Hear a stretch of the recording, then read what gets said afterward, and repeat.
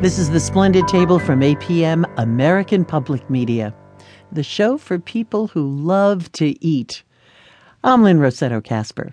Our show is supported by the Wall Street Journal. Subscribers can learn more about personal finance, science, agriculture, and cuisine from around the world. More at WSJ.com/celebrateweekend.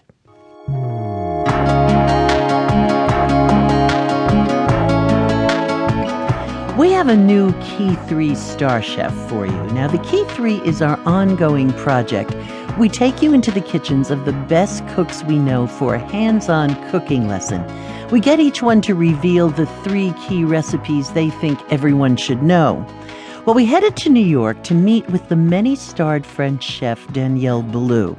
His restaurants span 2 continents, but we met at his first and most famous, Restaurant Daniel. He practically bounded out to say hello, giving us big kisses on both cheeks. Daniel is fit, he moves fast, and if kitchens didn't exist, you could see him doing the Tour de France. But his restaurant is brilliantly conceived. You come into a grand, dimly lit lounge and bar. It's all cool greens and blues. And then your table is announced. The double doors open to the dining room, and you're walking into Mediterranean sunlight. All glowing creams and apricot tones. You know you're never going to want to leave this place. But Daniel took us a step further, through the kitchen doors. Now you're in Zen land. Cool green glass tiles, stainless steel, immaculate stovetops, and set up in a corner is a blender, some vegetables, and a few eggs.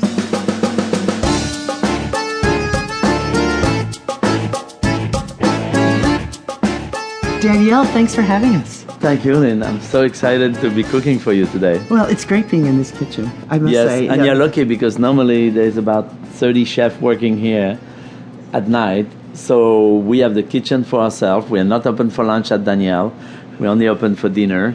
So we can just hang out here and cook together if we want to. Just for ourselves. Okay. All right.